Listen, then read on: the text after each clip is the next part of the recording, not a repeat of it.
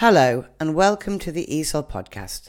My name is Amy Jowett and I make the ESOL Podcast in collaboration with English for Action.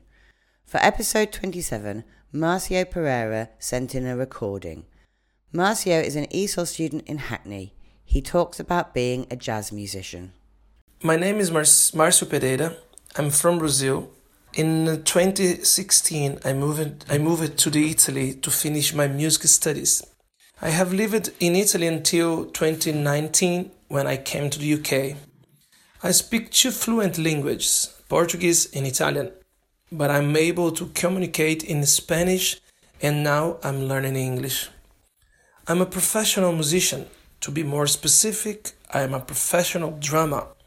I'm a drummer since 1991 when I was 13 years old.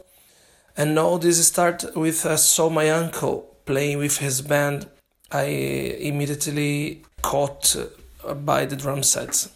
And I have so many teachers, private teachers, being the first one, my own uncle. But in 2019, I finished the music university and got my graduation in jazz drumming. I'm a jazz musician, although I had studied classical music in university.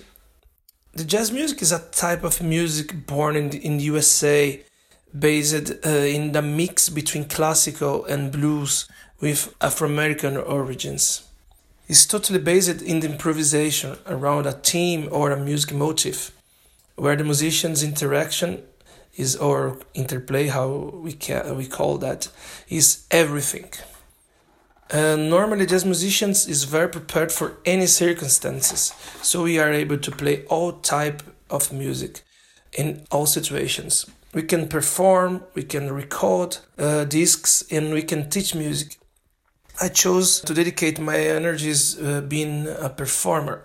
So I play with bands, accompanying artists in music festivals, theaters, and venues, and pubs, and etc.